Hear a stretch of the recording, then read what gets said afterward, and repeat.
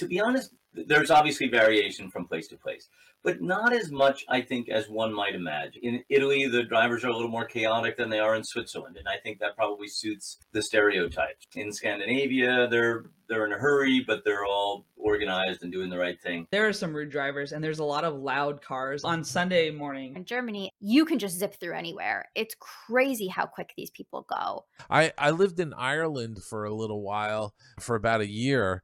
And over there were a lot more in the way of roundabouts. People that live in Ireland truly are so kind and complete polar opposite of the people in New York.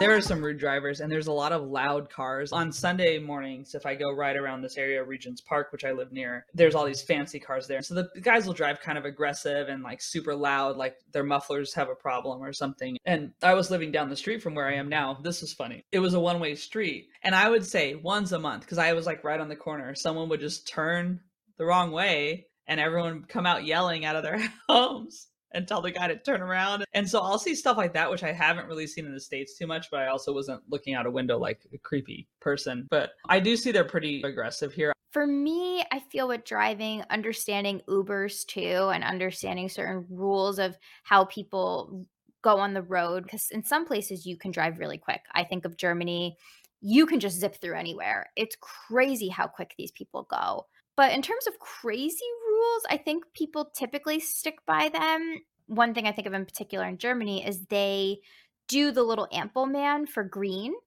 and also for red and yellow, but they don't have like just a plain circle. It's actually this ample man, which is supposedly their signal. I forgot what it means, but it's their way of, I think the explanation of this was like teaching children how to walk properly across the street and like seeing a person go through. Don't quote me on it, but I know it's something to do with that, that it's supposed to help kids be better about like crossing the street. So they use a person versus just a regular circle, which I thought was interesting.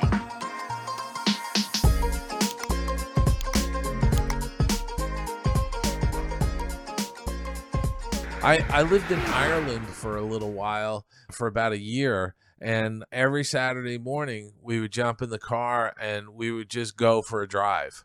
Over there were a lot more in the way of roundabouts, which we're starting to see more here in this country. Even out here in California, there's a little area that's known as Old Town Newhall near where I live, and they've put in a roundabout at one end of the village.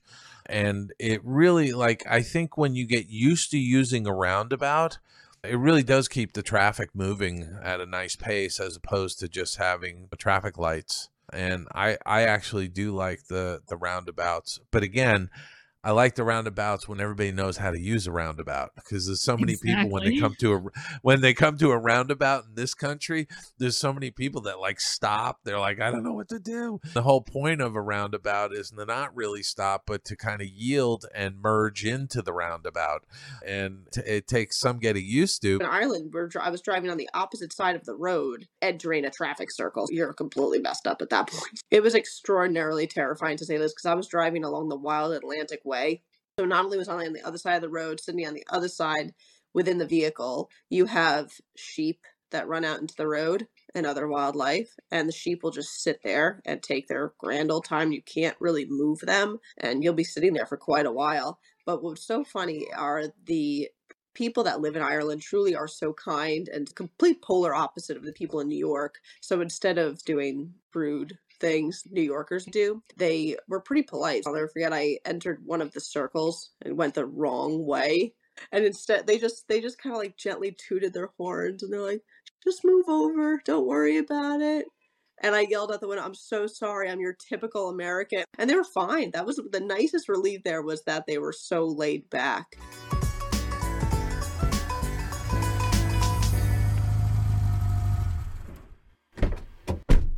Sick of being upsold at gyms?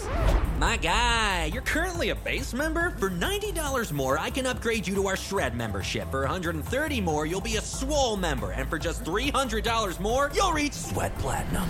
At Planet Fitness, you'll get energy without the upsell. Never pushy, always free fitness training and equipment for every workout. It's fitness that fits your budget. Join Planet Fitness for just $1 down and $10 a month. Cancel anytime. Deal ends Friday, May 10th. See Home Club for details.